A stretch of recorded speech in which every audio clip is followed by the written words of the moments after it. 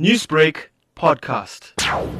Breastfeeding provides the best nutritional support to the newborn baby up until the first 6 months of life. So initially, the mom produces colostrum, which is a yellow straw-like colored milk that comes out.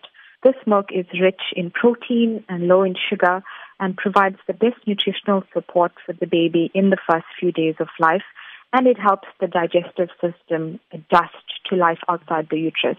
Breast milk also contains immunoglobulins, long-chain fatty acids, which have been proven to be good for baby's vision. And exclusively breastfeeding for the first 6 months of life has been shown to increase the IQ of children and to decrease the incidence of obesity, diabetes, and hypertension later on in life. Exclusive breastfeeding have also shown to decrease allergies and infections, especially respiratory tract infections in children up until 5 years of life.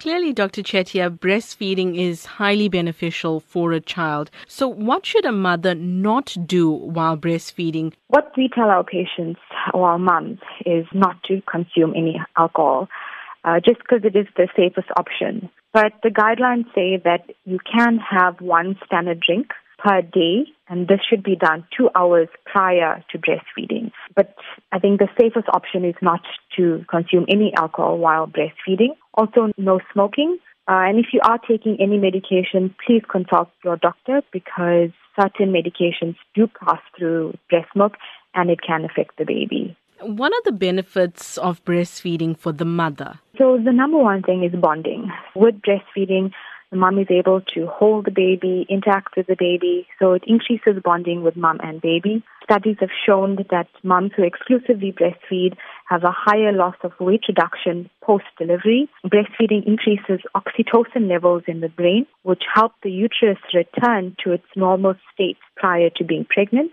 Breastfeeding has also been shown to decrease the incidence of breast and ovarian cancer in the moms. So what is some of the most common questions that you get asked? For a lot of first-time moms, they find it a bit nerve-wracking and a bit of a challenge to breastfeed in the first few days of life. So my advice is try not to stress, drink lots of fluids, use the support of the nursing staff and family, and don't give up. Breast milk actually takes about 2 to 3 days for a good supply to be produced.